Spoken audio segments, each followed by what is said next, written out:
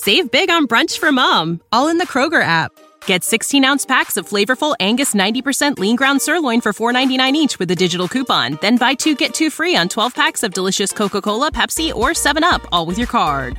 Shop these deals at your local Kroger today, or tap the screen now to download the Kroger app to save big today. Kroger, fresh for everyone. Prices and product availability subject to change. Restrictions apply. See site for details.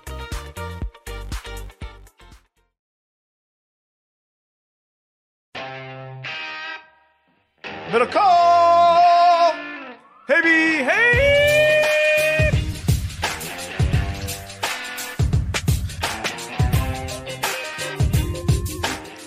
John, I have some news.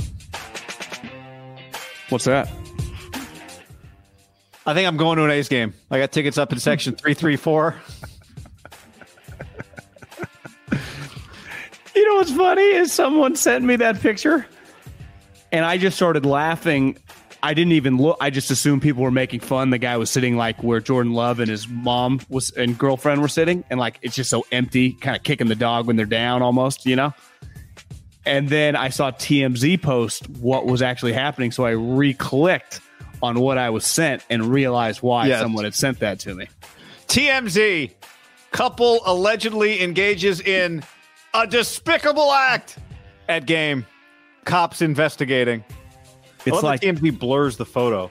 I also think, is there any dumber word than like, allegedly he got a DUI? Like, yeah, he was 3 sheets to the wind. He couldn't stand straight. Like, there's no alleged sex act here. That's the blowjob at the top of, I mean, just an absolute. The place is such a dump. Just a man getting his shoes tied, John. It really is such a relic. Relic, honestly, that word feels like too positive. Time machine. I'll be there on Saturday because the Yankees are in town. We'll see. A lot of how many people do you think will be there? I bet 35,000 people, right? I think it'll be a bump from 3,500 to 35,000. Yeah, got some good seats. 3,500. I saw Barry Sports Guy tweeted last. I think their third straight game under 3,000 people. Wow, they're hot. They are hot. On the stream, Alibi asks, "How do you become a sex cop?" Great question. That's a good question. Hey, everybody. It's great to see you. Welcome to the show on YouTube. We see you. We appreciate you. We see you. We see you. Hit that like button. Subscribe to this YouTube channel. Help us keep growing as football season approaches. That's a great thing. And on the podcast, if you're listening, great to have you there as well. Subscribe to that bad boy. You probably are subscribed if you're listening. But if not, subscribe to the podcast. Audio form. Hit us with a review. 5 stars. Leave us a question. We got to get back to the mailbag life at some point here soon. And we appreciate that as well. Yep. Go subscribe, rate, review, share with your friends, share with your enemies. Like I said, mailbag. We'll have to fire some of those out here coming soon. I mean, football season, it's here, guy. We are done. We are unofficially basically done with the preseason. Officially, by the end of this weekend, no more fucking preseason games. Then a week off, college football starts, then the national football. Well, I actually have I think there's some college football games on Saturday, and I got a game I want your opinion on. Is this a good bet? So we'll get to that.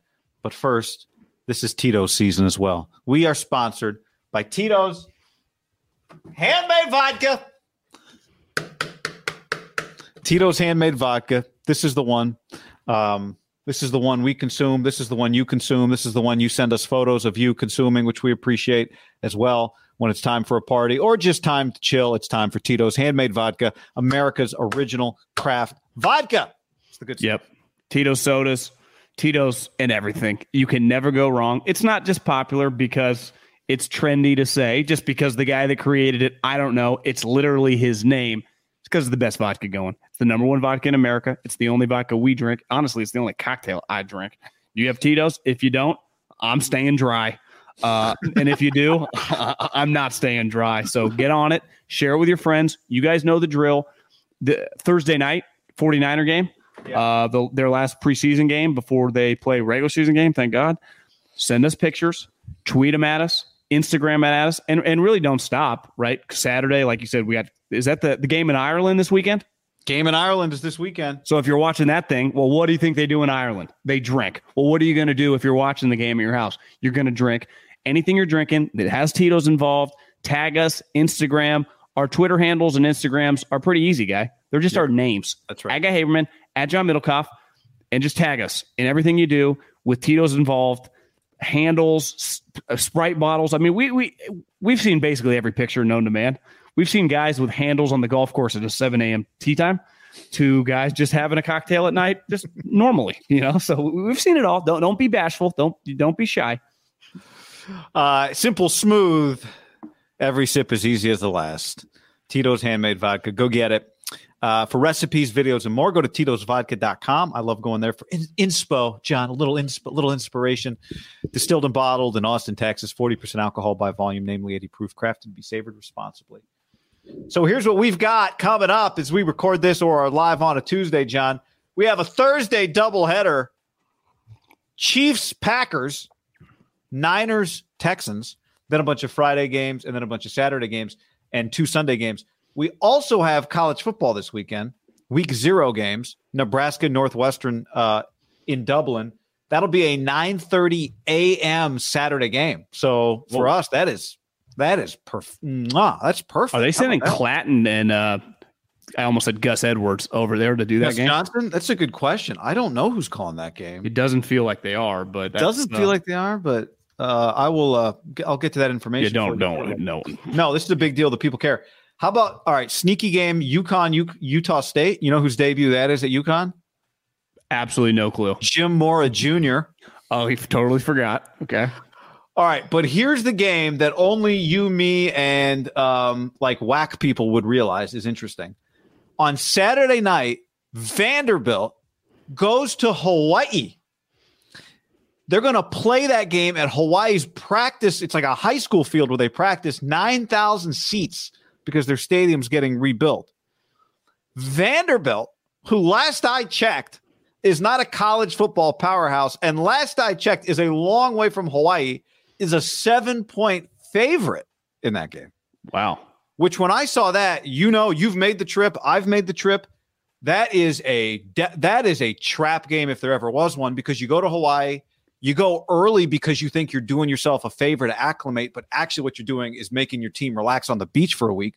Vandy, I did some research, got there on Sunday, got there 3 days ago. Their game's not till Saturday night. Okay. Now I did school probably hasn't started, right? So what else are they going to do? Now I did some digging on this, John, because I texted somebody I know who actually is a part of this game, and I said their last Sunday, so they're there like right now. They're there right now, and I was like, "Am I crazy, or should Hawaii not be a 7-point underdog in this game?" I've seen this story so many times, and the word I got back was that Hawaii has 51 new players, so that it's a bit of a soft launch for the old Rainbow Warriors. But I got to tell you, man, I think it's a little less weird week 1.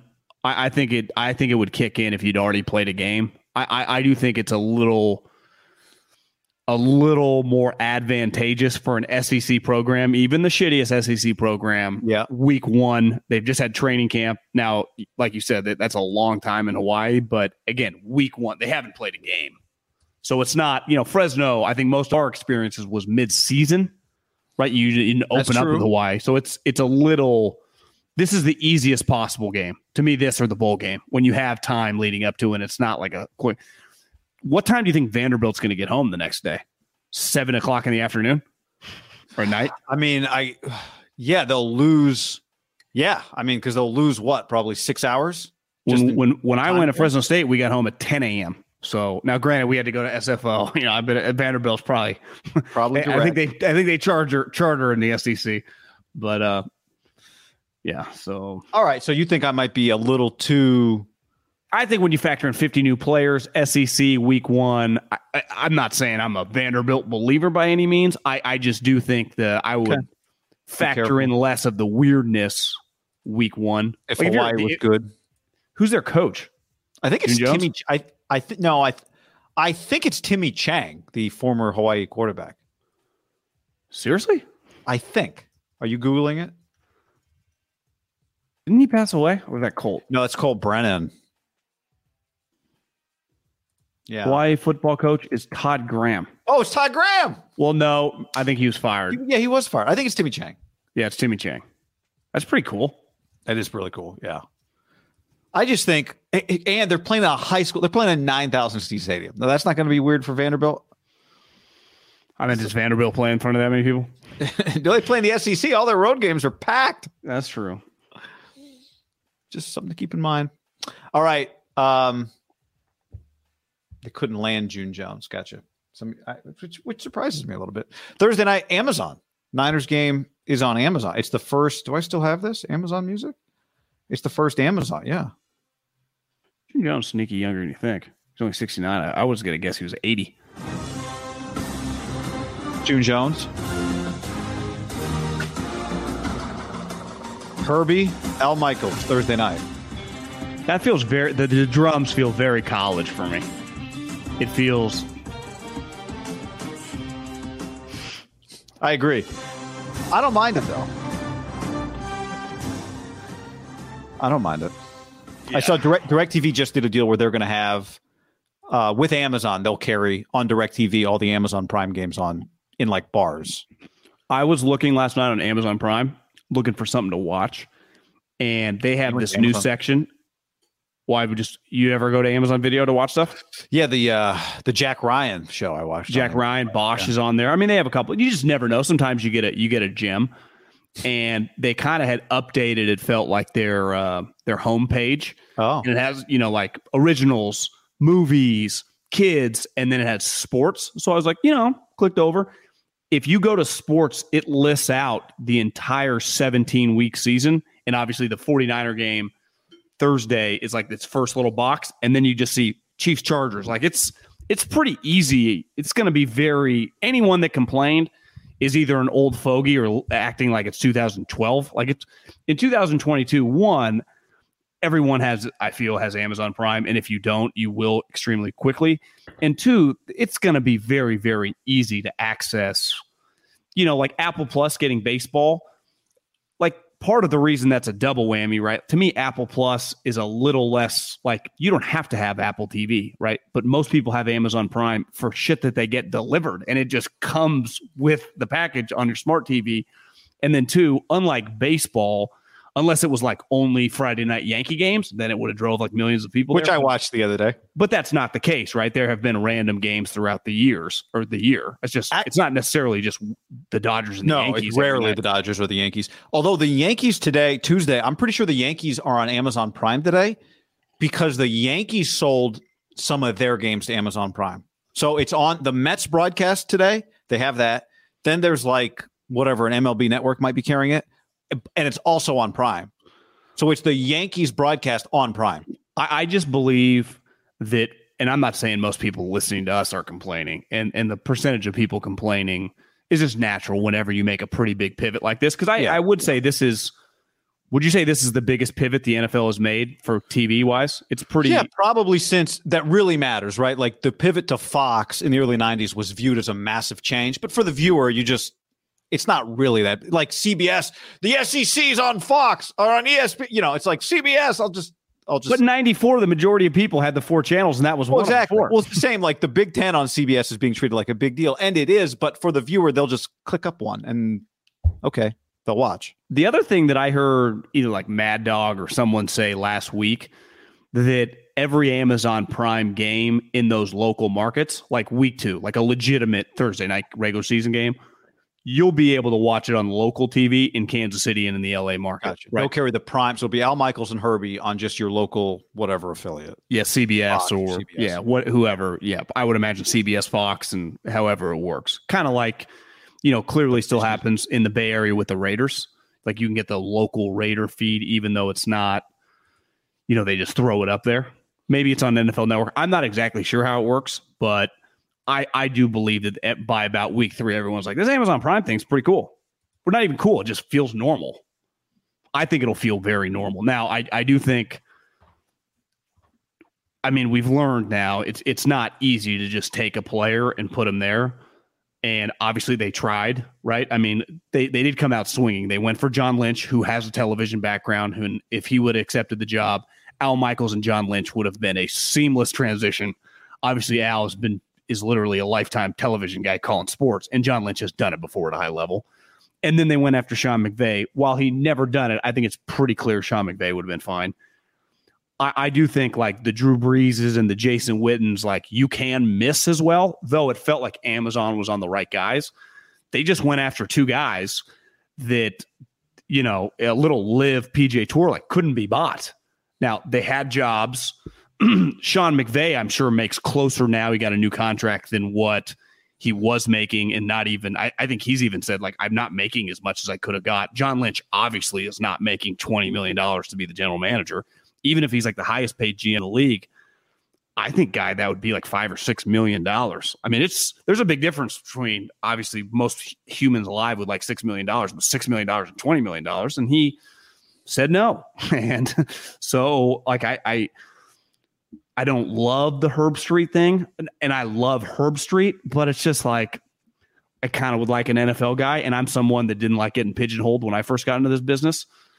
And football's football, but it's like, you think Kirk Herbstreit, you know, you think it's like, it'd be like having Troy Aikman all of a sudden call once a week. You know, it's kind of like, and I understand why TNT does this. They're paying Barkley $15 million. So their biggest event, non-NBA, is also a basketball tournament, and they utilize them. But basketball people get very, college basketball people, you know, you're in this world too. Like, you see all these guys get very mad, right? Charles doesn't know who the fucking star player on Colorado is, and he doesn't know the dude on, you know, on Arizona. It's like, who cares? Most of the consumer doesn't. But I think you'll see a little bit of that with Herbie. Yeah, I mean, I think it cuts two ways. Like, he'll be closer football wise than Barkley's kind of going there to screw around, right? Well, the thing that helps him is when you go college to pro, you've already seen all these guys, right? So Herbie's called Ohio State. He's called so many of the games. The star players in college become the star players in the NFL largely. Barkley's going the other way. I think it's harder for a guy to go from the pros to college. When you call it at the highest level, you've seen a lot of them.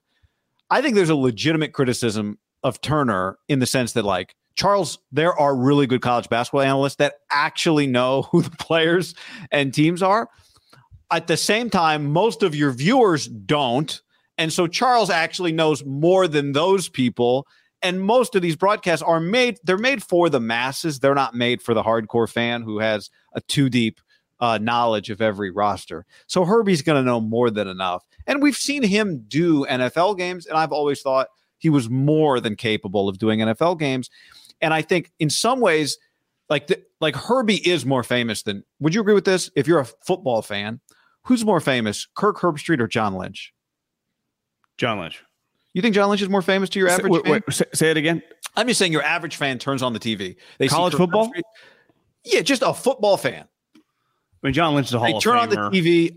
Now he's been the GM. I think Herbie brings – I think your average viewer is more likely to say, oh, there's Herbie, than, oh, there's John Lynch. And I think John Lynch is massive. John Lynch also called games for a while, and his games, even the second-tier games, probably had more viewers than the majority of Herbstreit's games. John Lynch played in the NFL for 15 years. Maybe more famous isn't the right declaration, but I do think Herbie on games is going to just make your immediate reaction to your casual fans can go, oh, there's Kirk Herbstreit.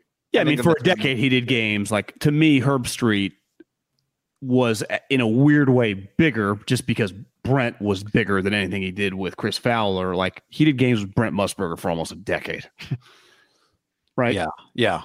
I mean, sometimes you hear these clips and you go, God, that just sounds a little bigger. And it's nothing against Fowler, but Brent's just infinitely bigger than Chris Fowler. Always, I mean, if you did a Mount Rushmore, like sports play-by-play guys, he'd be on it. So, I mean, it's just, you're right. I'm not, yeah, I mean, he'll be fine. It doesn't bother me necessarily. I just think they were limited on their options, and they kind of, I wouldn't say took an easy way out.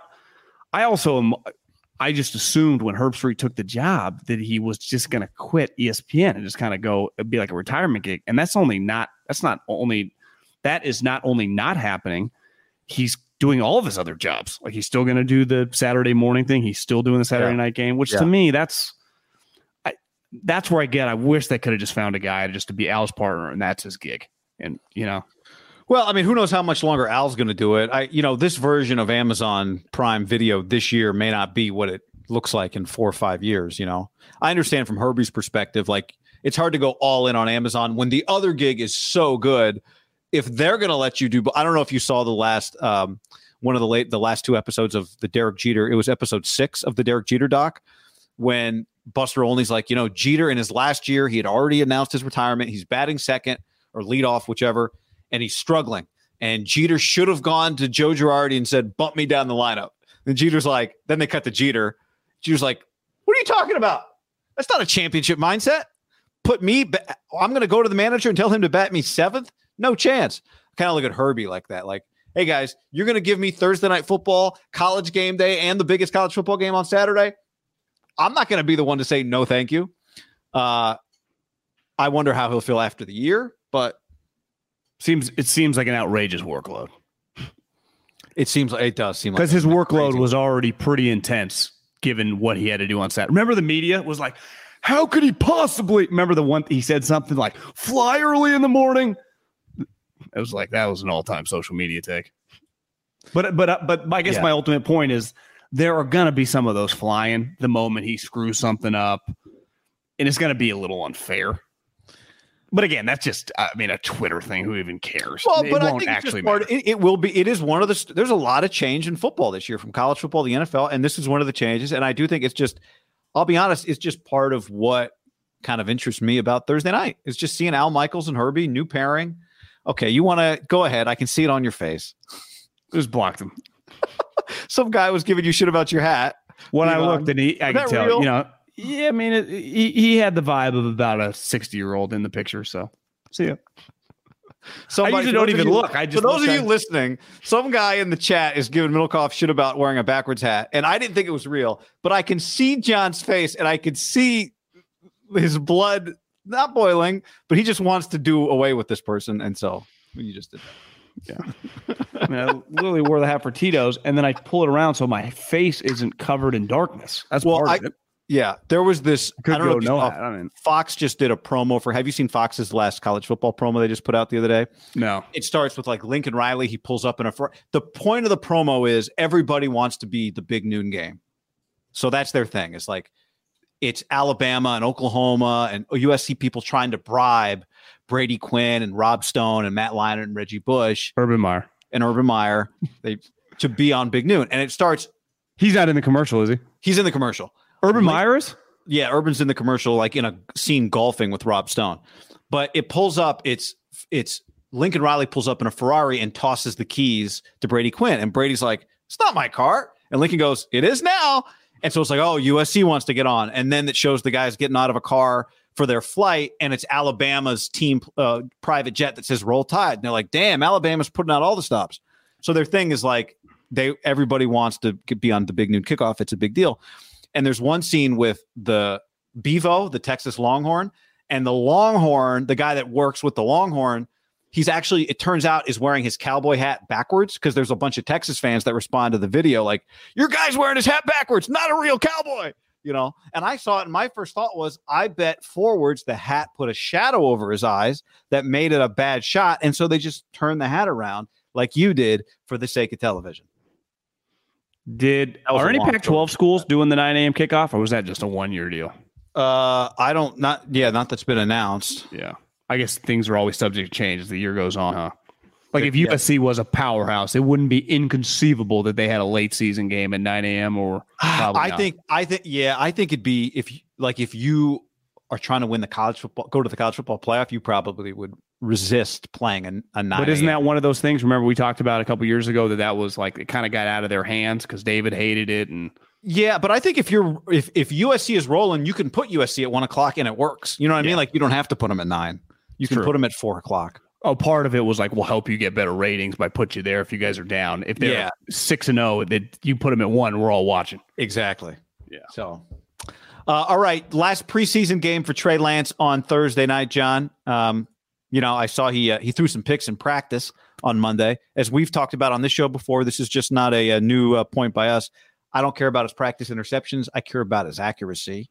And when you look at the first preseason game, because he didn't play in preseason game number 2, there were some moments that we really grasped onto in that game. The out pass to Danny Gray that they didn't connect on. The touchdown to Danny Gray that they did connect on. Some of the short passes. Kyle Shanahan afterwards said he wanted Trey Lance to actually boot after a handoff, not just hand it off and watch the play. So, I expect him to do a couple of things that on Thursday. We'll see how much he plays, but another chance to watch Trey Lance is an easy reason to watch for me. Well, I think we can all celebrate that we don't have to talk about, obviously, part of football is you practice all season long before games. This is not baseball or even the NBA. LeBron doesn't practice, right? His teams, they just play. That is not football. So practice is a huge part of it. Though the media is not allowed, meaning only the team sees and nothing gets out. In terms of like, if he throws 3 picks in practice, no one will talk about it because no one will see it. And that brings me joy because I've always been a believer, and coaches, and more than for the front office, coaches truly, and players too, I guess, care about practice. Some do, some don't. To me, I just, you get paid to make plays on Sunday. And obviously the way you practice leads to that. But I don't care. I'm glad that we get to judge him now on his games. And this game ultimately doesn't mean anything good or bad, right? I mean, he could throw 3 touchdowns or he could throw 3 picks in the game. Now, we would talk about it after, but it does not dictate what the future is going to be this season. And I'm just ready for regular season games and actual tangible shit with this guy to matter. And we're basically, we're almost here. Now, I get why Kyle is playing this guy. Like, I think Andy does it specifically. They don't do joint practices. He uses these games. I think part of Kyle is the Niners not only, them, Green Bay, Kansas City, and Houston, they're 4 teams. They have the longest break till they play, right? All these teams and then play on Sunday. That is, I don't know how many days. Is that 14? That's a long time. 12? 10? I started counting on my hands and lost count. But it's a long time. Yeah, because they're not kicking off till the 11th, and this week is the 25th. Honestly, it might be 17 games, 17 days. It's a long time. It's more than 2 weeks. Yeah. So 7, 9.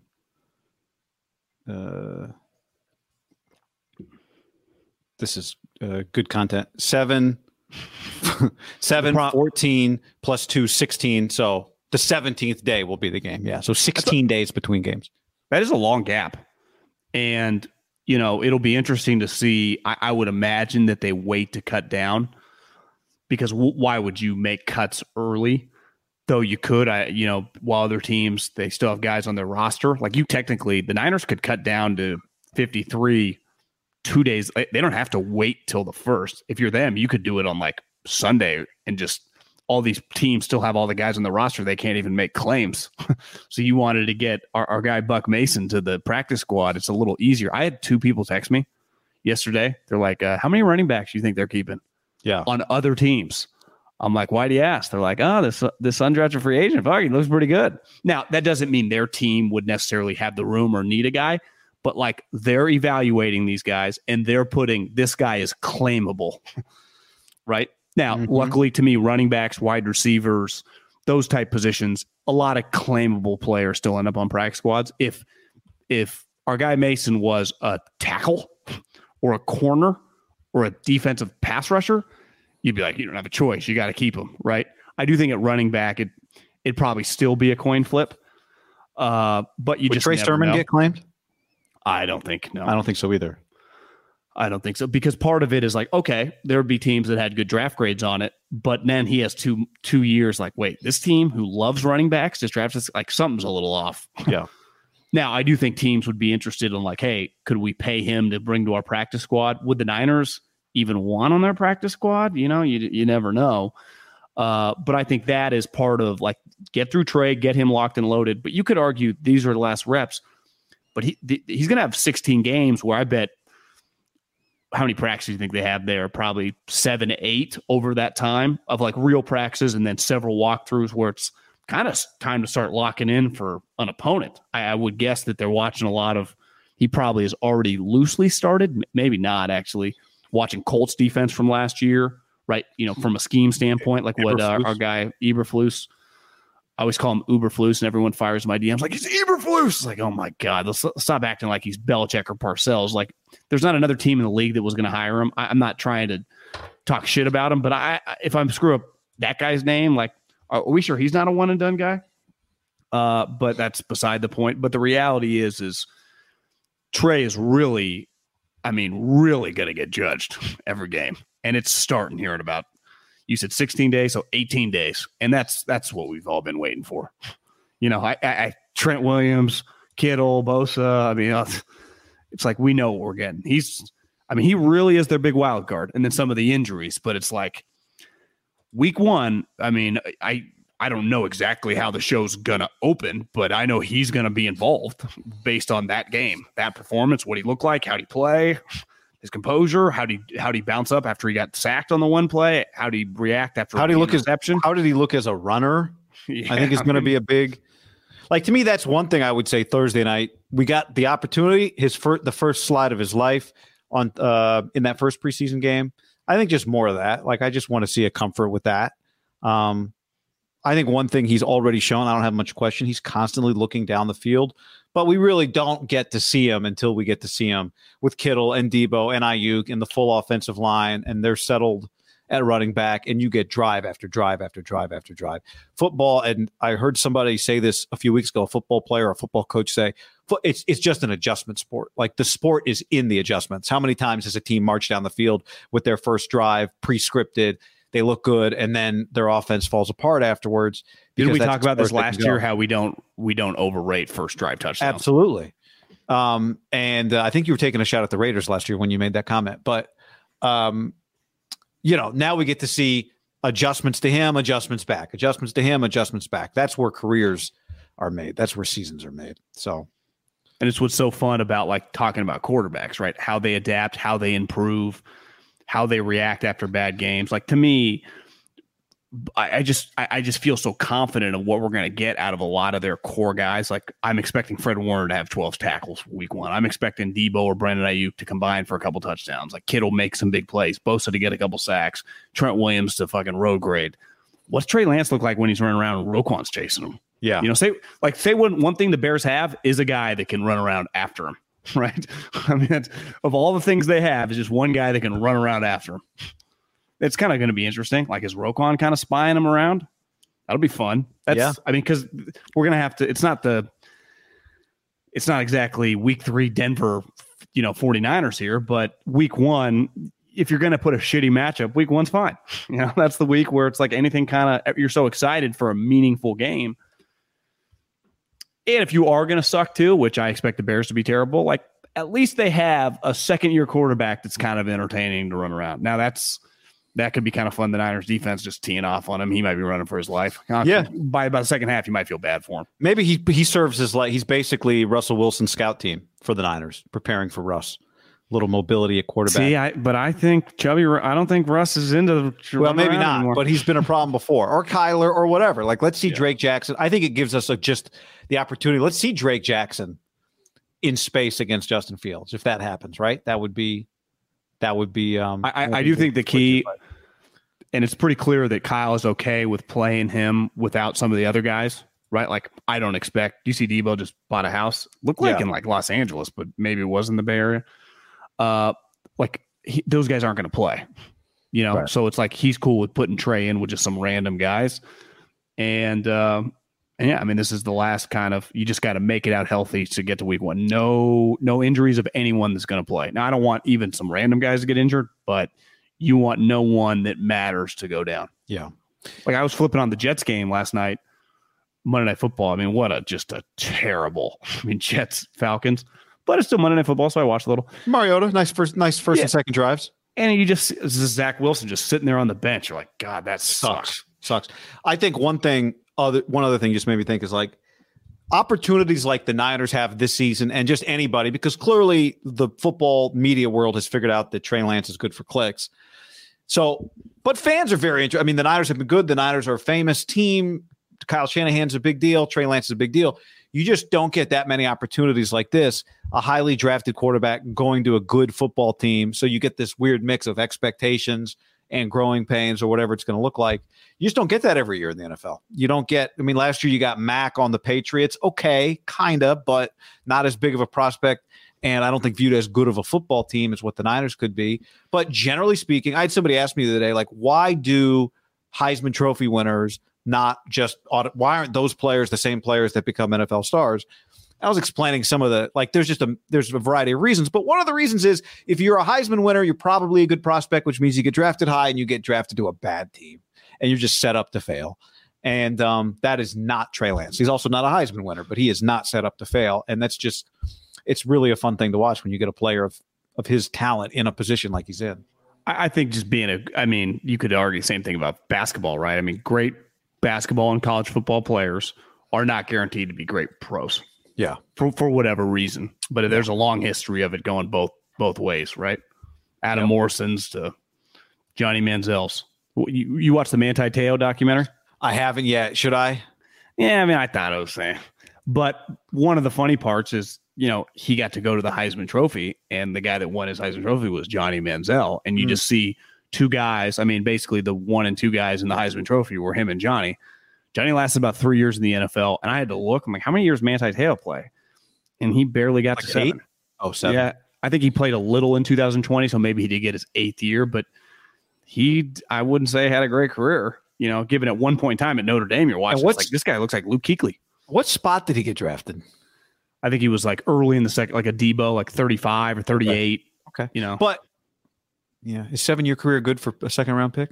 But I think part of it was like he looked there. He was on this stage at one thing, like the best linebackers, and it's like him and Kuechly. And Kuechly's going pro, and they go to Manti, and he's like, I feel I have unfinished business. And it was clear, like they were like equals, both dominant college players. And Kuechly just smiles, and like Manti announces, and Kuechly like gives him a fist pound. And you realize now Kuechly's career, had injuries, but the two player, one guy was like the white Ray Lewis, and the other guy, the problem for Manti is he was probably built for more of the 90s, just a run between the tackles, and the game really spread out. He was like the opposite of Reggie Bush. Like Reggie Bush came in at the wrong time. Like he was made for right now. Manti was he came in at the time when the shifted what Reggie would have thrived in, but Manti's not covering running backs or anything. So in this, you're saying like in 2022, Manti would be a 5th round pick. Yeah, I don't, he would, but he would have been in 1993. He probably non-Lene Kakua, which couldn't have existed non-internet, would have been a top 20 pick. Yeah. I think he still went high, but if you could redo it, 5th round. And if you could redo it, Luke Kuechly would probably be like top 3 pick. Yeah, I mean, he was the 8th. So. John, before we go any further, let's tell the people about our friends at Sleep Number. SleepNumber.com/ham. Somebody sent me a DM. They're like, hey, I'm looking at Sleep Number.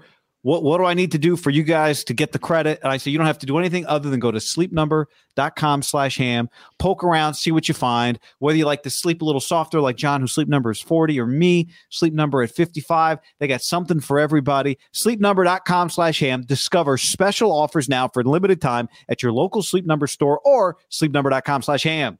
You know what's funny, guys? People often ask, how much sleep should we be aiming for? And, obviously with young kids, you need a little more. 10 hours, you're growing. The teens and the tweens, and I was like this when I was definitely in high school and then through college. I could sleep 8 to 9, 10 hours. And I think as you get our age and older, depending on, some people can handle 3 or 4. I think you are probably like me. I'm probably in that sweet spot of like 6.5 to 7.5 range, but I do feel much more productive when I get over 7, around 8.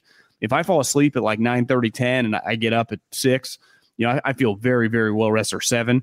I'm a big believer that better sleep you get, the more productive you are. The more productive you are, the more money you make. And that all gets back to our friends at Sleep Number, because I would never be able to sleep great without a Sleep Number bed. And right now you need less money because it's the biggest sale of the year where all smart beds are on sale. 50% savings on the 360 limited edition smart bed. Great time to discover adjustable comfort for both of you. Choose proven quality sleep from Sleep Number, because every day starts the night before. Discover special offers now for limited time at your local Sleep Number store or sleepnumber.com/ham. Prize Picks is America's #1 fantasy sports app because it's the easiest and most exciting way to get in on the action.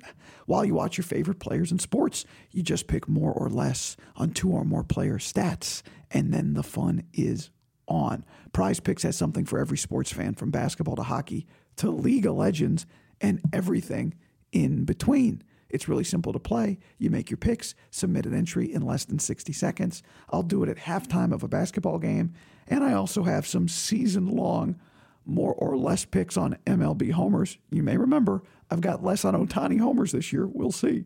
And at halftime of your next NBA blowout game, just jump on and go, Steph Curry more than 11 points in the second half. It'll change the game for you. Download the Prize Picks app and use the code HAM50 for a first deposit match of up to $100. That's HAM50 for a first deposit match of up to $100. Prize Picks, pick more, pick less. It's that easy. ButcherBox.com/ham and another special deal. Free for a year. You get salmon, chicken breast, or steak tips in every order for a year, plus an additional $20 off right now at ButcherBox.com/ham. Been telling you about it for years. Been eating it for years on a regular basis. Easily find high-quality meat and seafood you can trust. 100% grass-fed beef, free-range organic chicken, pork raised crate-free and wild-caught seafood. Always be prepared with meat in the freezer when you get ButcherBox.com/ham delivered right to your doorstep with free shipping. ButcherBox is offering you free for a year plus an additional $20 off either salmon, chicken breast, or steak tips in every order for free. Sign up today at ButcherBox.com/ham and use the code HAM to choose your free offer for a year plus get $20 off your first order. What's up, everybody? It's your old friend, John Middlecoff. I'm here to tell you about our friends at Game Time. Here's what I need you to do. Go to your smartphone, download a little app called Game Time. Baseball season's in full swing. Oracle Park. Been there a million times. Never doesn't live up to the hype. Go get yourself some garlic fries, a brewski, maybe some ice cream. They have very good Ghirardelli ice cream there. And when you do that, promo code HAM. So download the Game Time app. Your first pair of tickets, promo code HAM, H-A-M, save $20. The A's, only going to be in the Bay Area for the rest of this season. You probably can basically go for free. Just buy a pair of tickets to any baseball game. They also have comedy shows if you want to check one of those out, or concerts. Game Time app, promo code HAM, save yourself $20. We don't even need a thank you. Just hammer that promo code. Save big on brunch for mom, all in the Kroger app. Get 16-ounce packs of flavorful Angus 90% lean ground sirloin for $4.99 each with a digital coupon. Then buy 2, get 2 free on 12 packs of delicious Coca-Cola, Pepsi, or 7-Up, all with your card. Shop these deals at your local Kroger today, or tap the screen now to download the Kroger app to save big today. Kroger, fresh for everyone. Prices and product availability subject to change. Restrictions apply. See site for details. The chat has alerted what? I just love on the TMZ story is like the cops are looking into it, but the fans like, who cares? Can we check on some catalytic converters or something? Unless she was trying to get some precious metals out of there, I think we can move along. No one gives a shit. Nobody cares. What if that was Dave Cavill? In their defense, they thought they found a private area, you know? I know. Somebody on the chat earlier said they're in the upper deck. Does that count as the Mile High Club? Pretty high up there. You ever go up there? I've been up there. Yeah. I've been up pretty there. high. I've been up there. This is to continue your favorite story. Somebody on the chat alerted us to this, and they're not lying. John Lynch, Matt Barrows tweets, John Lynch had a long answer when Tom Tolbert asked him on KNBR about the timeline for a release if there's no trade. However, his first words were, I think we're getting pretty close. Speaking of Jimmy Garoppolo. Well, I mean, God, the date's technically right around the corner. So, I mean, it to me, I saw some people in the chat going, he might be ready. Well, the date is next week. So him saying pretty close. Could he just be saying the date when they cut everyone? He's just going to be part of that. Yeah. You're saying their season starts 17 days or 18 days away. He's got to be gone by then at the latest. Yeah, because if he's on the roster week 1, just on the roster, his $25 million gets guaranteed, and that is not happening. But 2, when you cut down to 53, you couldn't keep Jimmy Garoppolo around and cut some other random guy, could you? Like, if you're like, well, it's between Jordan Mason and Jimmy Garoppolo, like that's pretty bad business. You're going to keep 4 quarterbacks on the roster? Right. Yeah, if you told me that like tomorrow or on Thursday they cut him, like I think it's time.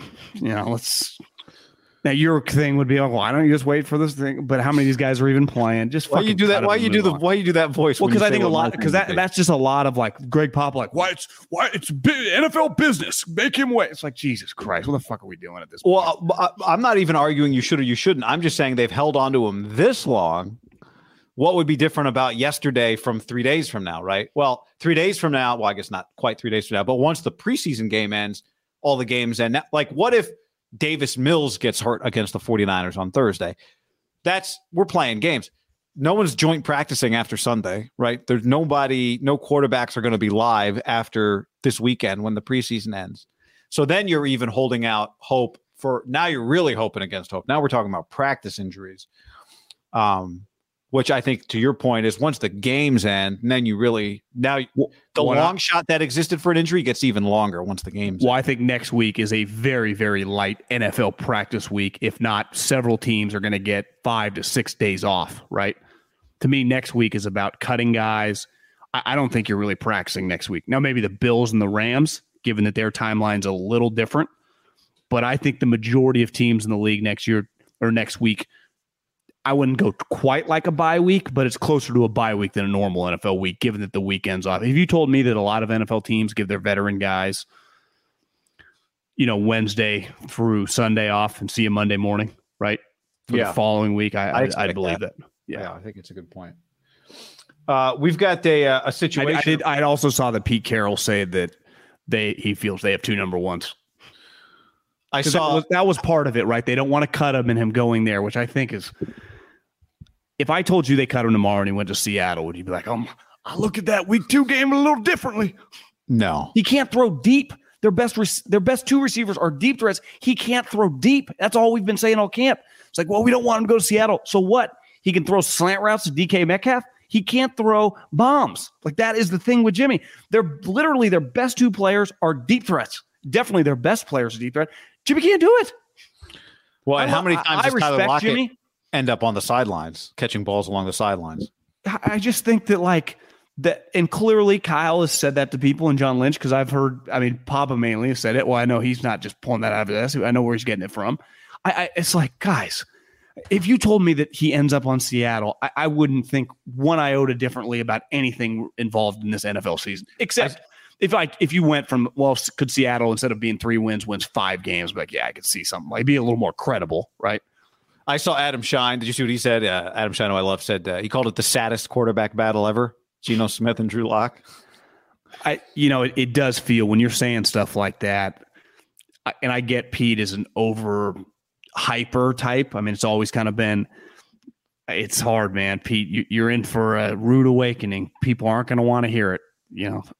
People are just not going to want to hear it. Now, I was thinking about this today.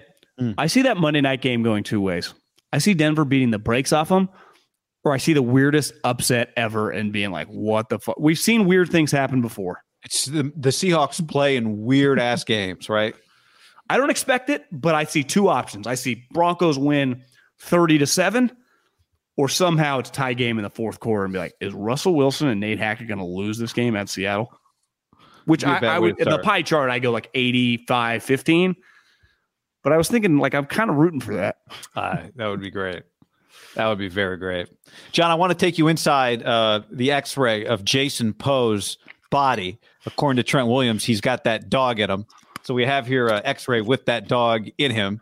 And the question is the 49ers undrafted fullback / tight end / offensive lineman about to beat out the 48th pick from 2021, Aaron Banks, for a spot. Now, if you need some reminder on Jason Poe, John, let's go down Princeton University, memory lane. Interior offensive line / fullback, 300 pounds, 6'1". And here comes the tape. For those of you listening to the podcast, I would encourage you can skip ahead to the 45-minute mark of the YouTube, which is where we are, or just type in Jason Poe for video of his. This was all his pre-draft workout.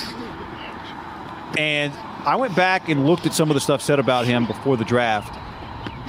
Daniel Jeremiah did a video on him. Todd McShay had some comments about him. He had some pre-draft buzz. For a guy listed as guard / fullback from Mercer, this would be a pretty incredible upset if he could get himself in the starting lineup for the 49ers. Well, let's just say this. These type stories, are the number one highlight of any training camp. When a guy like this, what you're showing right here, him tweeting out his shit and linking McShay, some different draft people, PFF, I think this put him on their radar. Like, I don't think before this video came out, anyone was talking about him. I had forgotten till you had tipped my memory, but as I had forgotten, as it was kind of clear this guy might not only make the team, he might start. I texted a couple people. I'm like, this guy go to the Combine or the Senior Bowl? Both responses were LOL. No guy. He didn't sniff. No one fucking knew about this guy. Honestly, did the 49ers think that he'd have a chance to start when they signed him? Of course not.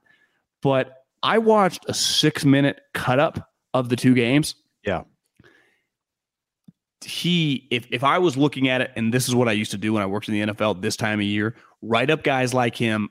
Is he a claimable player or a practice squadable player? He is a claimable player. He is, like, he's not bad. I mean, he clearly can move. He's powerful in the run game. The knock, obviously, is he's just very small. 6'1" at line is, especially at guard. I mean, think about some of these guards now, 6'3", 6'4", but he is powerful and he's quick. And in this scheme, you just got to be able to move your feet. Now, the one knock, I was texting with a couple of people that watched him a little bit, is just going to be like, okay, pass protection once the season starts against every week, Aaron Donald, Fletcher Cox, DeForest Buckner, Eric Armstead. Like, obviously Eric's on his team, but you know what I mean, just on these other teams. Every team has, some penetrating interior guys. Like, that's a big step up from Mercer College. Here's the other thing. Their two starting guards might be from UTSA and Mercer, and I've been saying this the whole fucking time. I refuse to get worked up over guards and centers because this is where you find them. Now, it's going to be a pretty, big step up, and there are going to be some growing pains for both guys. There's just no way around. And there would be for a guy from Alabama in the 5th round, but it's pretty crazy. It's an incredible story. It really, it's the coolest story by far than the 49ers training camp, right? If this guy starts at guard and beats out, I don't know, a 2nd-round pick from Notre Dame, who was a multi-year starter. Isn't it fair to say that under Brian Kelly, Notre Dame kind of became O-lineman U? I mean, think about all the offensive linemen they were pumping out over the last decade. It was a huge, especially the last 6 or 7 years, as Stanford, who kind of held that with Harbaugh and then early on with Shaw, it kind of pivoted to them. Like, they started getting McGlinchey, Quentin Nelson, Aaron Banks, who's from El Cerrito. Those guys were going to Stanford, and then Brian Kelly and his crew kind of stole them. And this kid's beating that guy out. That's regardless of what you think, Aaron Banks, that's fucking nuts. Yeah, which is, somebody asked about his arm length, 32-inch arms. For comparison, Aaron Banks is 33 and an eighth. Spencer Burford is 34 and 3/4 arm length, which is the 94th percentile of arm length. 33 and an eighth was the 42nd percentile for offensive guards for Aaron Banks. So I can only imagine what 32 is in terms of percentile. It's low. It's really low, but that's why he didn't include it on his tweet. You're exactly right. And somebody in the chat mentioned Mercer played Alabama last year, so you can watch some of that tape. And I saw a highlight from him. Is it Mercer game. Hoops? Didn't they beat Duke the one year in the first round? Yeah, that was Mercer. Yeah. So Macon, Georgia. But here's the thing: to be the Niners starting left guard, he doesn't have to block Aaron Donald. All it is be better than Aaron Banks. And then once you're in the season, maybe Juszczyk helps you out, or maybe you don't need. But that's the whole thing, right? Like, I don't know how he's going to play against some of the best NFL defensive linemen. But if he's better than Aaron Banks, then he's better than Aaron Banks. Like, who cares if Aaron Banks' arms are longer? And it's not about how is he really a future. If he's better than Aaron Banks, then he's better than Aaron Banks, and he's your left guard. Wouldn't you say one thing? I was going to say Kyle and John, but ultimately this, I think John would tell you, like, the starting lineup, this is Kyle's decision and his coaching staff, and it should be on any healthy team. I would say the number one team at this over the years has always been Bill. Just completely irrelevant once you get on the team, where you're picked, who you are. Like, he plays the best guys. I think Kyle has really kind of hung his hat on that early in his career, and really since he's gotten here. But like, as they've gotten good, he is not beholden to where you are, how much they're paying you. Because a lot of teams, I think, would force feed Banks a little bit. And I do respect, you always say this, that like, not you, but just it's like it symbolizes the NFL. It's the great meritocracy. And some players would be like, well, kind of true, but if I'm a 6th rounder and that guy's a 1st rounder, he's getting extra chances. And that is true. But there are some teams that look past that. And one thing that you do not fuck with is Kyle's baby. And what's his baby? The offense. And clearly he's going to play the best guys on the offensive line. Yeah. And I would say that here's the thing that this guy and Burford have that Banks does not. This guy can move. And in this zone scheme, think of who's the best zone, the ideal offensive lineman is Trent.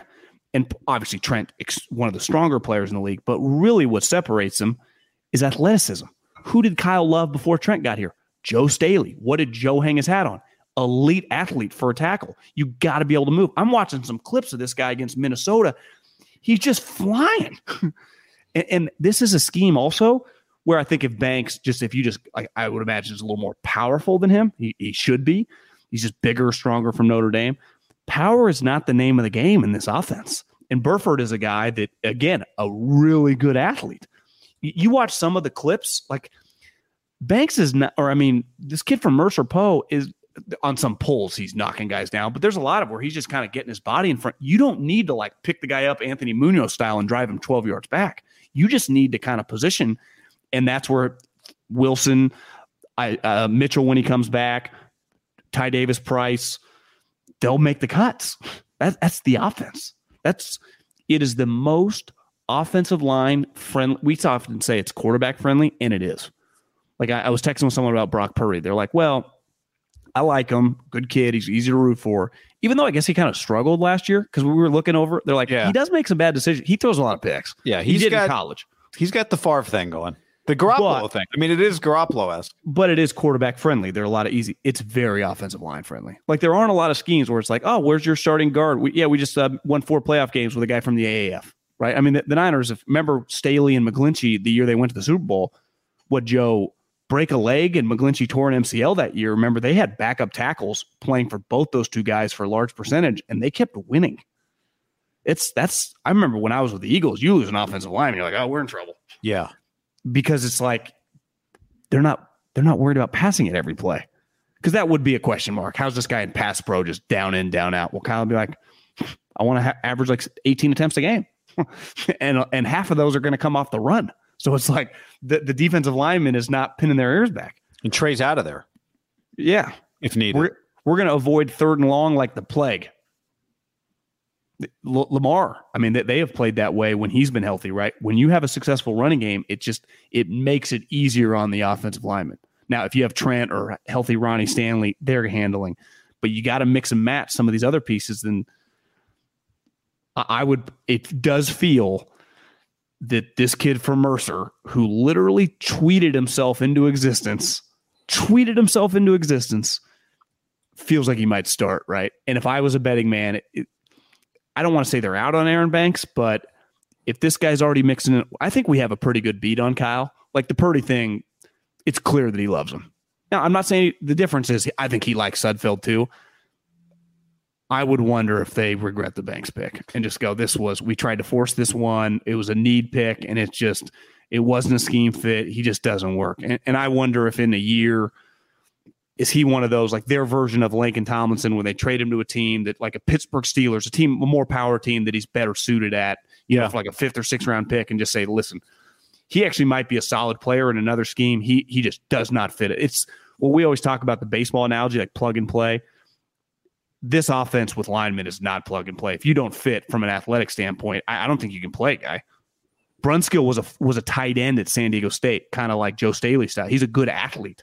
It's why he can move in the scheme. Well, that's the thing. It doesn't take an expert to watch Jason Poe and just be able to tell that he's got some pretty good feel. I think it's funny. We're talking about this guy starting at offensive guard. His whole highlight tape is him catching the football. Now, part of it is like it's just showing how athletic he is. But that's what this whole thing, that the video he put out is him catching the ball. That was a pretty good little Texas route. Let's be real, and this is no shot at him because this is not what offensive linemen do. Aaron Banks wouldn't look remotely close to this moving around. Well, who would? I know this. Trent. You know that thing that Trent Williams, Kyle's thrown him the ball. You know that thing where you line the tight end up on the left side of the line and you leave him uncovered and then he goes out into a route. Remember they did it with the Patriots did it on like 4 straight plays against the Ravens, before they did it with Gronk with the guy with the like Hawaiian last name. Yeah. I think that guy went to UC Davis. Oh, really? I'm pretty sure, yeah. Well, I could see Jason Poe's going to be on the goal line. Somebody is throwing Jason Poe the ball at some point this year if he's on this team. This guy can move. I mean, this is really incredible. I think, does Juszczyk get to kind of claim him, fullback? Here's what's cool about something like this. A player like this goes from like early on in training camp, when I'm sure he probably looked decent, to go like, this is pretty cool. Like, I think we got, like, did we just get a practice squad from Mercer to like, holy shit, is this guy better than Aaron Banks? Like, it gets pretty dramatic 0 to 60 because there had to be a point, maybe in OTAs, but more likely when the pads come on, like, this guy's not bad, guys. This guy's not bad. To Forrester, like, coach, like, I think this guy's got a chance. To a week later, like, Kyle, I think we need to have a serious conversation. Do you care if I mix him in with next to Trent? Like, that probably that could have transitioned pretty quickly, right? To early on training camp when the pads come on to within a week, like, Kyle, let's do this. Let's see if this guy has a chance. Right. And that is, we talked about this earlier this week. I think that's what makes the NFL pretty cool. And I talk a lot of shit about training camp because the star players don't play. But in baseball, how many teams, beside like the shittiest of shitty teams, the majority of baseball teams, how many spots are open on the 25-man roster? Sometimes 1 or 2. In basketball, it's like usually the 12th guy. It's like Gary Payton or Avery Bradley. And that's the Magic are no different than the Warriors. They have like 1 spot open. In football, you might not, in theory, have that many spots open. I would have said like the Niners, like, I don't know how many people are going to make the team. And then all of a sudden, like, this guy's starting, this guy's starting, this guy's starting, getting rid of this guy's not going to make it. Brunskill's a backup. And the Niners are not alone. You and I are just living so close to it.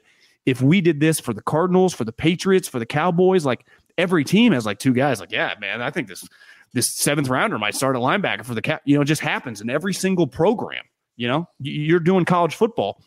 You go out to Cal's practice, USC's practice, Texas practice, every single one. It's like, yeah, we had this freshman, the 2nd-year guy. We were, he's okay. That last year he came in with a different vision. Now he's our fucking starting tight end.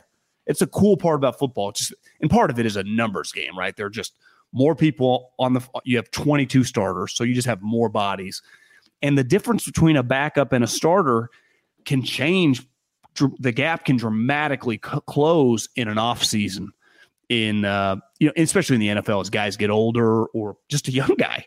It's why I never make that big a deal about 5th, 6th, 7th round picks, because how fast, like, no one in their right mind would have been like, oh yeah, this Poe guy from Mercer, he's going to be a starter. If you would have said that like to John Lynch or to Forrester or Kyle, they would have been like, shut up, man. Like, this, let's pump the brakes. Well, here's the funny thing. McShay tweeted on April 11th, Jason Poe is one of my favorite late rounders in this class. We'll be talking about this guy Saturday at draft weekend, ! And then nobody drafted him. It is hard to draft a 6'1" guard center. I'm just saying he had hype from Mercer. No, I'm not. All I'm saying is there was hype for him and he still didn't get drafted. Understandably. Very small. Maybe he was just trying to get out in front of it's listed at 6'2". I wonder how Niners have him at 6'1", but McShay had him at 6'2". Mercer probably had him. I bet whenever the 53-man's, he'll be the short. If he is the starting offensive lineman, he'd be the shortest starting offensive lineman in the NFL. And to me, if you're gonna, and this is what you always say, if you're gonna lean with outliers, you're gonna get burned more often than not. And think how you're going to go an outlier. You're going to draft an outlier from Mercer. To me, if this guy had been like, a backup at Alabama, when a guy had got hurt, he had started a game. Let's not even say Alabama. Let's just say like Oregon State or Fresno State or like a Division I program. Mercer? Well, like Russell Wilson is an outlier from Wisconsin. Yeah. Kyler Murray is an outlier from Oklahoma. who are blue chip guys, also played baseball. They had so much like lineage and athleticism. I think if this guy would have played at a Division I program, like let's not even use Power 5. Let's just say San Diego State or Fresno State or, some of the teams, not Cincinnati's feels bigger, but like a team like that Cincinnati plays, like even an FAU or something where guys have consistently been drafted out of there in the third day. Maybe you just have a better feel. And I know people will be like, well, Mercer played Alabama. Well, yeah, all small schools play those guys. It's like I don't think that really factors in as much as we think. You could watch that tape, right? Well, you would. I mean, that'd be the only one you'd watch. Again. But I think it's fair to say if we, not that we would. I mean, this is most we'll ever talk about offensive linemen is, let's just say he was okay in that, Yeah. Which would be understandable. I mean, he's going up probably against a second rounder. Did you know Mercer had a football team? I mean, hadn't thought of it. If you would ask me, I would have probably answered no. I probably would have too. I hadn't thought about that. Someone just said in the chat, same size as DJ Jones. It's much easier to project a shorter defensive tackle than it is a short defensive or offensive lineman. Well, maybe if he's not an offensive lineman, you give him to Chris Kasarik and he becomes a defensive lineman. Well, yeah, I mean, you could fucking throw him the ball. I mean, you could use him like 7 different positions. What if this guy ends up starting? Maybe that's why Hogan got cut. It's not. It's like Otani-san. What if a dude from Mercer ends up going both ways? Just like, oh man, the Niners must be really banged up. It's like, no. You remember in the Rose Bowl against Ohio State, Utah had their running back playing corner. Yeah. And afterwards, the guy's like, I know I got burned by Jackson Smith and Jigma. I'm a running back. Did they move that guy back or did he stay? Yeah, he's back to running back. He's a running back. They didn't have a choice, right? No, they were stuck. Coach, I don't even know how to backpedal. What do I do? He's probably going to have like 7 touchdowns for them this year. He's a good player. So, yeah. And how about that? Jeep says not only would he be a two-way player, but a two-way player from Mercer of all places. What a story I didn't expect to see happen. But that's, again, like we said, there's always, I think there's one of these a team. Honestly, I think if we were in depth with any of the teams, especially even the good ones, obviously the bad teams have a lot of, the Jags have a lot of open spots, but you go to the 14 playoff teams from last year, there is a guy 5th, 6th, 7th undrafted free agent that is working his way into the starting lineup. What's crazy though, is when it's not Wally Pipping because Aaron Banks is healthy. Hell, he's never even played a snap. He played some like kickoff. Better career. Yeah. I'm not trying to be funny. I do think it's pretty impressive because they did try to give the job to Aaron Banks. I mean, they literally did. They just started him at left guard, and he couldn't keep it. They basically were like, we have no other. It's yours. Go take it. Well, you know how the Tour Championship gives you a lead? Right, like Scotty Scheffler has a two-shot lead over everyone. That's basically what they give to Aaron Banks. We know you haven't earned this. You don't really deserve it, but we're just going to start you there. And your biggest challenger will be the undrafted guy from Mercer. Yeah. We're going to put you next to Trent Williams, so, you'll have that. It should be okay. And he couldn't win the job. Well, it hasn't officially happened, but it feels. If you were a betting man, who would you be betting on right now? I'd be betting on this guy, especially given the Niners, especially given that Spencer Burford is their right guard already, right? They basically treat some of their players the way new regimes treat other regimes' players. Like, hey, I didn't draft him. Not my problem. Which is a good quality to have. You think many Super Bowl contenders have basically their battery is, not counting the center, is UTSA, Mercer, North Dakota State. There's a lot going on right there in the and Harvard and right Harvard. Behind them. Oh, that's a good point. And then what? And Louisiana, Elijah Mitchell. Yeah, it doesn't get bigger until you go out. Like Notre Dame and Ohio State guys, out of here. Louisiana and Mercer guys in. AAF guys in. Good news for the actually several things on the Raiders front. Belichick called the Raiders facility the Taj Mahal, and then they're joint practicing with the Patriots. Greg Bedard said the Raiders had been dominated on both sides of the ball. Patriots not moving the ball. Then he said it got worse. Worst offensive practice at camp. Mac Jones picked off to end an awful 2-minute. He was pissed. Run defense, the only positive today. The pass defense was carved up by Carr, by Adams, by Renfro, no Waller. Then J.C. Jackson, the report for the Chargers, the star corner, ankle surgery Tuesday, estimated 2 to 4 week return. John, you'll be happy to know the surgery was done by Dr. Martin O'Malley at the New York Hospital of Special Science. I don't know when all the doctors started needing to get their burn in these surgery stories, but things are looking up for this is a confluence of good things happening for the Raiders right now. It feels like every story I ever read on the Pats is negative. I would say if you had to go the training camp rankings of like teams who could just be decent to good, they're by far last of definitely any team that made the playoffs. The internet has just shit on them for about 3 weeks. The Raiders should be better than them, right? In terms of they got better players. Josh kind of knows what those guys are doing. So that's a positive sign. I do think it's pretty big if J.C. Jackson's out for that game. I mean, that's the week one. The Raiders play them week one, to be clear. I'd be a little surprised if everyone was healthy that J.C. wouldn't follow around Davante Adams. And that is, I mean, they just paid him, right, $45 million guaranteed for a reason. He's got 57 million interceptions the last couple of years. He's a really good player. They signed him to be a lockdown corner. And now he has ankle surgery? I actually think it's a pretty big deal for the Raiders. It's a double whammy. You beat the Chargers, there's a decent chance they lose the Chiefs on Thursday Night Football, and all of a sudden the Chargers are 0-2. I mean, I've said over and over, I think they're one of the best rosters in the league, if not the best. If you can beat them, they're going to be an underdog. Just it's at Kansas City short week. Anytime you're traveling on a short week, Chargers better find a way to win week one at home, or else you start 0-2. I know it's not a death knell with 17 games, but and they play the Jags and the Texans and the Browns right after. But if you start 1-1, it's much easier to be all of a sudden you're 4-1 than if you're 0-2, you're 3-2. But that puts a ton of pressure when you're 0-2, right? You got no margin for error. Also, it's your home game, whatever that means against the Raiders. Which Raider fans will say it'll be our home game. Yeah, I mean, yeah, exactly. And the next time you play them is on the road. But, I mean, I think they came into the year thinking like we got not just J.C. Jackson, but one of the best 1-2 punches with Asante Samuel on the other side. Derwin's healthy now. By the way, follow Davante or follow Hunter Renfro? Did you see how dead serious he was? Like when Ryan Clark tried to make fun of him, he did not even like, bro, this is not a joke. I don't know that much about Derwin James, besides clearly when he's healthy, he's really good. I thought that was just a pretty impressive. Like, I'm not just saying this to say it. Like, this guy, you fucking watch this guy play? Talks like an Alabama guy, not a Florida State guy. You never know. Are they a little gloosey-goosey? Him and Jalen Ramsey were on the same team, remember? But that's a pretty good defense. Would have played for Jimbo. Like, they were probably pretty damn good, right? I mean, Jimbo's been sneaky pretty good recruiter, huh?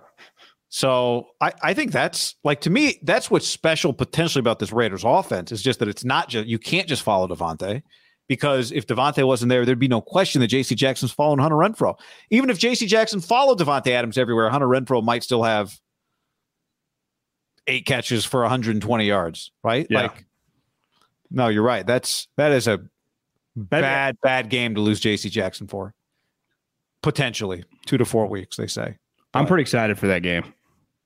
Well, remember, we talked. Isn't this the number one game of week one? Like, just the actual matchup? I think so. Other than the Thursday game. Thursday night game's elite. But yeah, on Sunday, I think it's the best game. I also think you couldn't go lock of the week because, I mean, either one of these teams could win. But if you tell me that the Raiders are like +2, I mean, that might just be from a value standpoint, pretty good bet early on.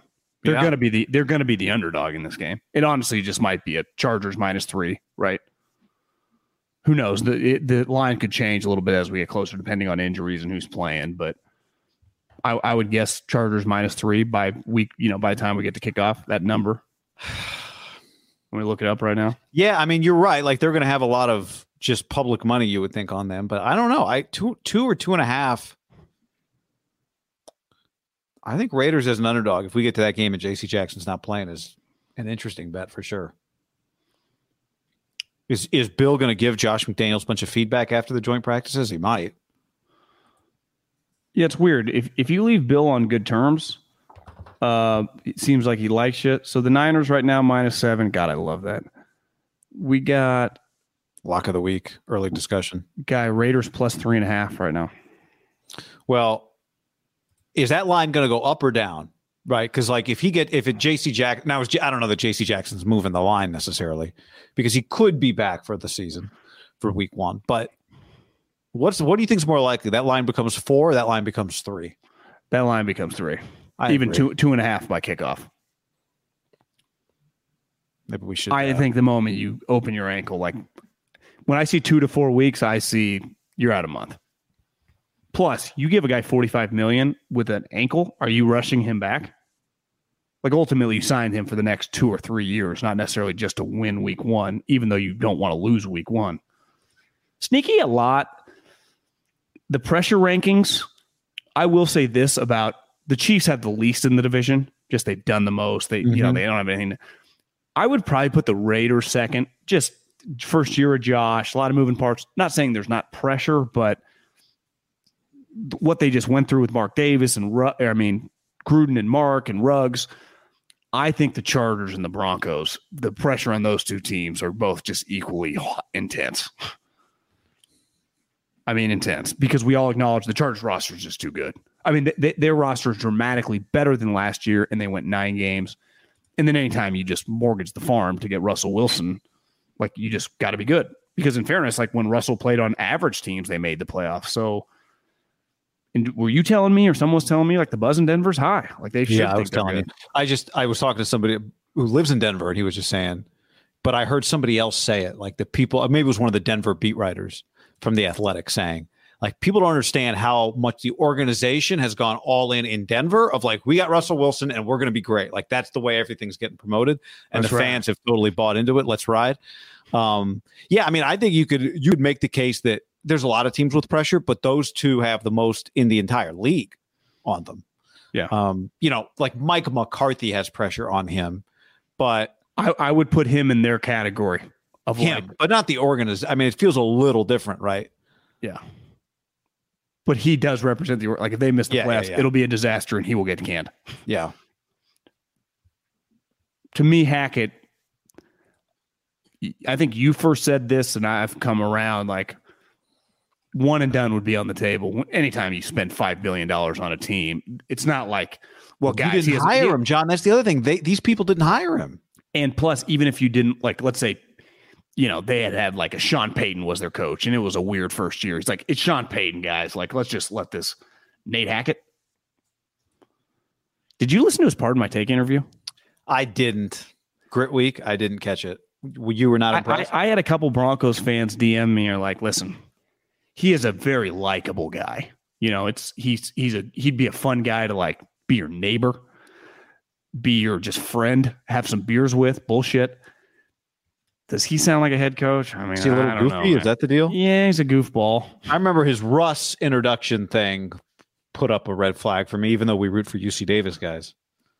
I think ultimately football coaches in a weird way are nerds at heart, but they're nerd with football. Like Mike Tomlin, Andy Reid, Belichick, like they're football nerds. They think about their football team, the scheme, the plays, nonstop. This guy to me was like nerd who also was involved with football. And it makes sense, right? He was a biomed at UC Davis. Like, for those that don't realize, like my dad used to say, UC Davis is a big time university in terms of academics. This guy is smart. And I do think he just became a football coach because that's the family profession.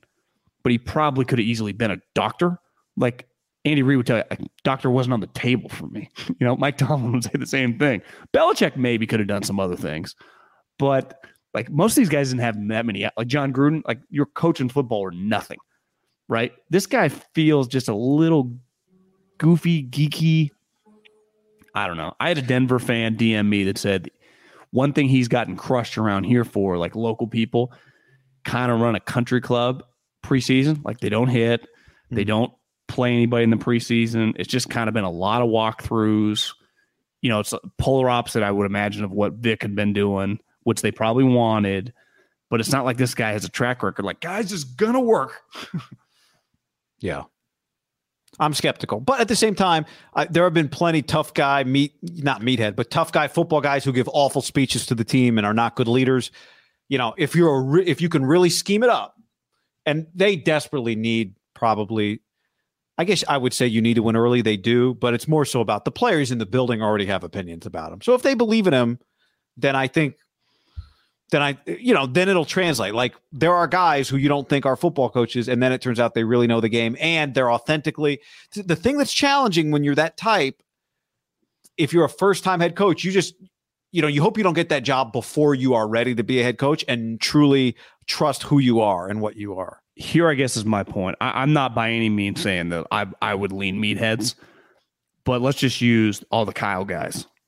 I think in a weird way, Mike Shanahan taught them all like how important toughness and physicality is. Because when you think about it, like Kyle, Sean, and LaFleur, the Packers have gotten a lot more physical than they were under McCarthy. They're a lot tougher. Like all those teams value defense. Look at the Packers. Their defense is really good now. The Rams have had one of the best defenses. Kyle's. I just, for some offensive guys, that does not come naturally if you've never been taught it. And I just wonder, man, Well, I think it's also hard to establish leadership when you have Russell, who you feel like he said it when they got Russell, right? Like we're just all so lucky to have him. So can you coach him?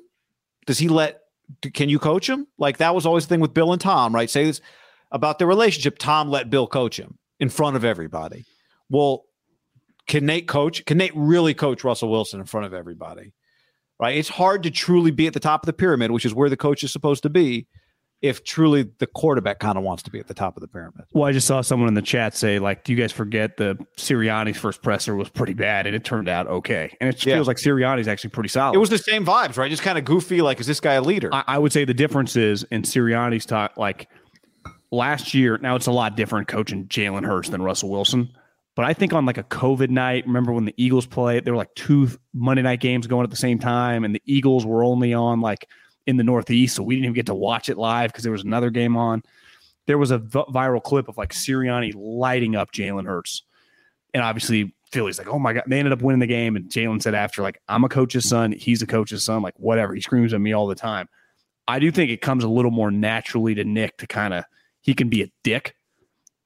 And when I say a dick, like, I mean, a coach. I don't know how often we're going to see. Yeah, like he can just, and I think he can get on anybody. I wonder how often you'll see clips because they're going to play in some high profile games. Hackett's getting in on guys. Like Kyle has no problem. Honestly, one thing I respect about LaFleur, it feels like LaFleur is a little more of a red ass than like you don't see Sean doing it that much. Now he has other coaches that do it, but like Kyle does it, LaFleur does it. I think, I've seen Sirianni does it. Like I do question, is that a Hackett thing? And maybe he just says it's not really my style, which you got to be true to yourself. But yep. You got to be true to yourself. But also Russ, that's Pete is that guy, and Russ gets everybody fired. So historically, offensive coaches. But I think Pete Sneaky does things to like, I guess you're right. I mean, you don't see him yelling at guys that often. That's not really his thing. But it's just hard to compare. Yeah, Pete's pretty good. Yeah, one thing historically, I've learned, press conferences don't tell us whether or not a guy can coach. Doesn't mean anything. So, but John, before we go any further, let's tell the people about our friends at Indeed. Indeed.com/ham. Indeed.com/ham. If you need to hire, you need Indeed. You need Indeed. Starting now. Continuing now, I guess. We've been telling you about it. $75 sponsored job credit to upgrade your job post at Indeed.com/ham. Offer good for a limited time. Yep, guy. Instead of spending hours on multiple job sites searching for candidates with the right skills, Indeed's a powerful hiring partner that can help you do it all. Find great talent faster through time-saving tools like Instant Match, assessment, and virtual interviews. I love virtual interviews. You don't even need to meet someone at a coffee shop, bring them to your office. You just do it on your computer over the interweb. With Instant Match, over 80% of employers get quality candidates whose resume on Indeed matches their job description the moment they sponsor a job, according to Indeed data. On average, applicants who score highly proficient or higher on the reliability assessment were nearly 8 times more likely to consistently attend work. And you get those assessments when you get Indeed. So you get a good read on the people that you're interviewing. Start hiring now with a $75 sponsored job credit to upgrade your job post at Indeed.com/ham. Offer good for a limited time. Claim your $75 credit now and Indeed.com/ham. Indeed.com/ham. Terms and conditions apply. Need to hire? You need Indeed.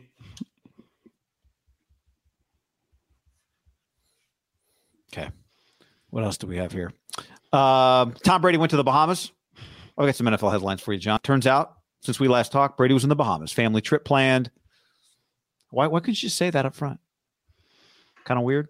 Yeah, I saw Rick Stroud, the dude, the guy embedded with the Bucs for about 3 decades now. Yeah. Said on Dan Patrick, he wouldn't consider this a family vacation. It was like ominous the way he said it. Huh. It's the way he claimed it. I'm not saying that he didn't go. I'm just saying that it might have been like, he just didn't elaborate. He's like, you're going to have to let Tom elaborate. I think a lot of people know there's some stuff going on and no one wants to say it for Tom. Yeah. Yeah. I think a lot of people say, well, if you have pre-planned vacations, I don't know, man. I that excuse doesn't fly with me for a player. I mean, a player this close to the season. Now you plan the vacation with the family and then you unretire. Maybe part of it was like, I swear to God, if you unretire, you're like 10 and 8. Still you can do whatever you want. There's one person that would mandate it, not the kids. Oh, no. Giselle. Yeah. I saw this tweet. Is this real? So this guy tweeted top 10 NFL jersey sales. Josh Allen, Joe Burrow, Jonathan Taylor, Justin Herbert, TJ Watt, Tom Brady, Mac Jones, Max Crosby, Kenny Pickett, Baker Mayfield. Well, are you the Panthers? No, I don't believe it. I mean, I don't trust that deal. I'll wait to see it from an NFL source. I do think non-NFL highlight of the day. Yeah, is he's just an all-timer. Like even in a day and age of drama queens, it's going to be hard to ever find another guy this good, but also just like, what is going? I mean, Kevin Durant. What the fuck, man? What is happening, guy? Trade demands don't mean demand. The word demand is a loose word.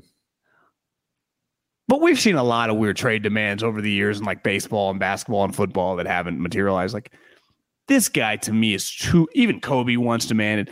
Yeah, this it feels like Kevin Durant's career kind of just jumped the shark down a bizarro world. It's kind of sad, honestly. It really is just kind of sad. That's the only way I'd say and I think he'd be like, oh, it's just everyone else talking. It's like, Kevin, man, just what the hell, bro? Like, what is going on?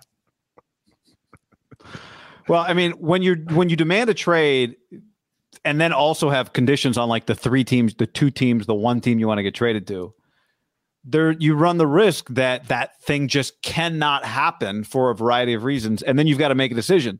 Do I want to go play for the Pacers or whoever, or am I going to stay here and hope that this will just be one of the, 90 other things that have happened to me that in the end it doesn't really matter. Nothing really changes, but it's pretty rare, I think, in sports nowadays, just because the younger guys are probably a little less ruthless than a dude in the 70s and 80s making way less money.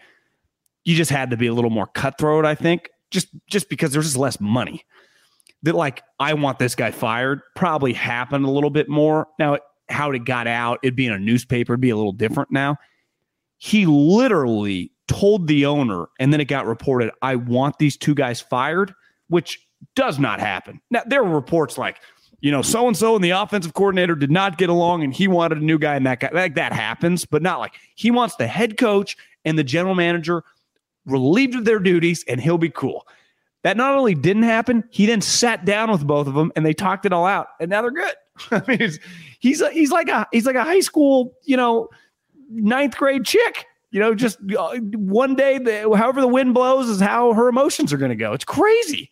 You know what's funny about this statement? So he put out the statement. He's 34 years old, guy. He's not 22. Well, it's hard when you're in charge, but you're not actually in charge, right? The star athlete is in charge, but then they're also not actually in charge because they need the help of the owner to trade them. They need the help of another team to acquire them. You know what's funny? I just noticed this about the statement they put out. The following statement's been released by General Manager Sean Marks. Steve Nash and I, together with Joe Tsai and Clara Wu Tsai, met with Kevin Durant and Rich Kleiman in LA yesterday. We've agreed to move forward with our partnership. We're focusing on basketball with one collective goal in mind, build a lasting franchise to bring a championship to Brooklyn. The logo at the bottom is the Nets logo, but it's also it says the boardroom. Like, so they have to put Kevin's logo on their statement. And here's the other thing.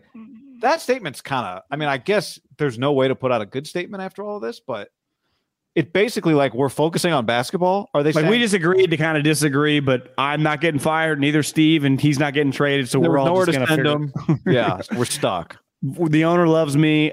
Steve's a great guy. I mean, literally everyone in the history of the sport always liked this guy. For some reason, Kevin did too. He's the one that wanted him here, and now he turned on him.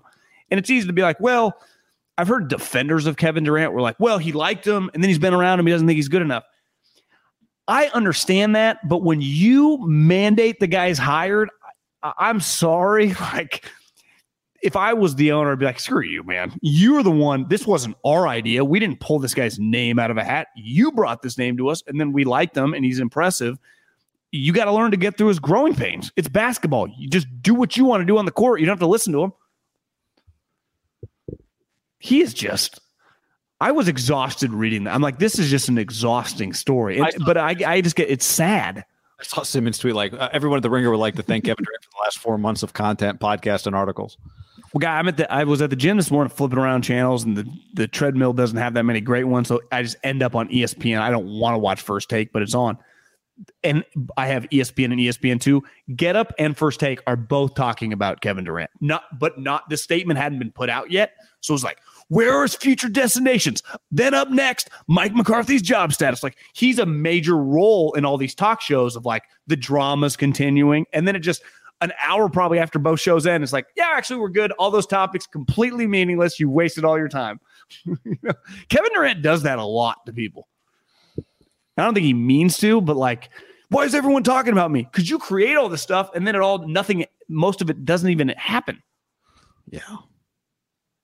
Also, this would be, things went sour to whatever degree they went sour in Oklahoma City. Things ended badly with the Warriors, where a few things actually end badly.